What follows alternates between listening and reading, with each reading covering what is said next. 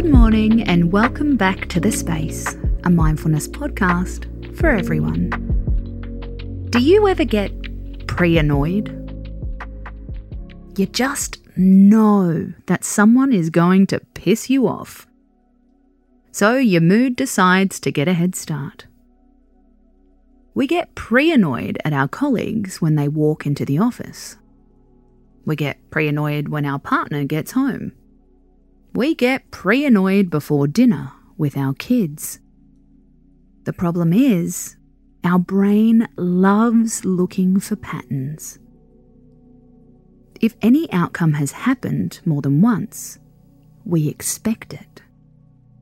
We expect it so strongly, we even preempt it.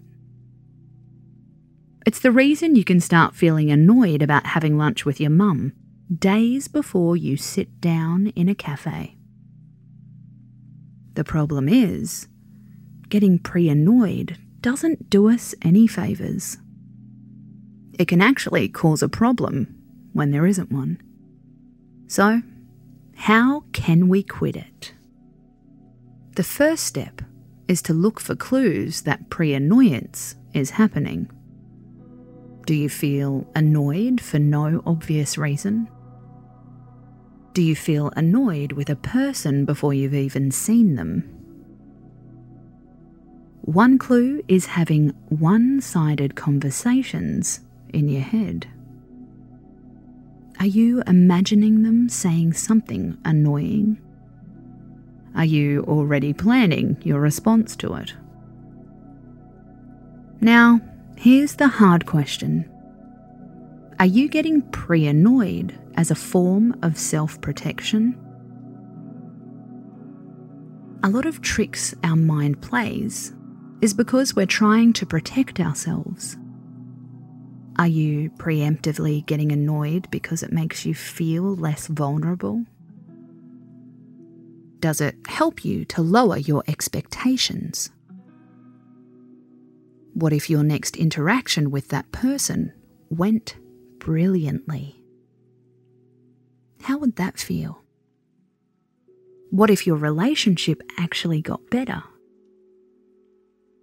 What if you had a good time together? Sometimes we feel safer predicting a shitty experience than waiting to see what happens in real life. How is getting pre-annoyed helping you to understand your place in your workplace or family? Finally, don't just accept it. We can all get less annoyed in a few moments. Take a few deep breaths, move your body, decide to be open to every opportunity. Pre-annoyance is a funny internet meme, but it also feels annoying. Nip it in the bud early and see how you really feel. Space out.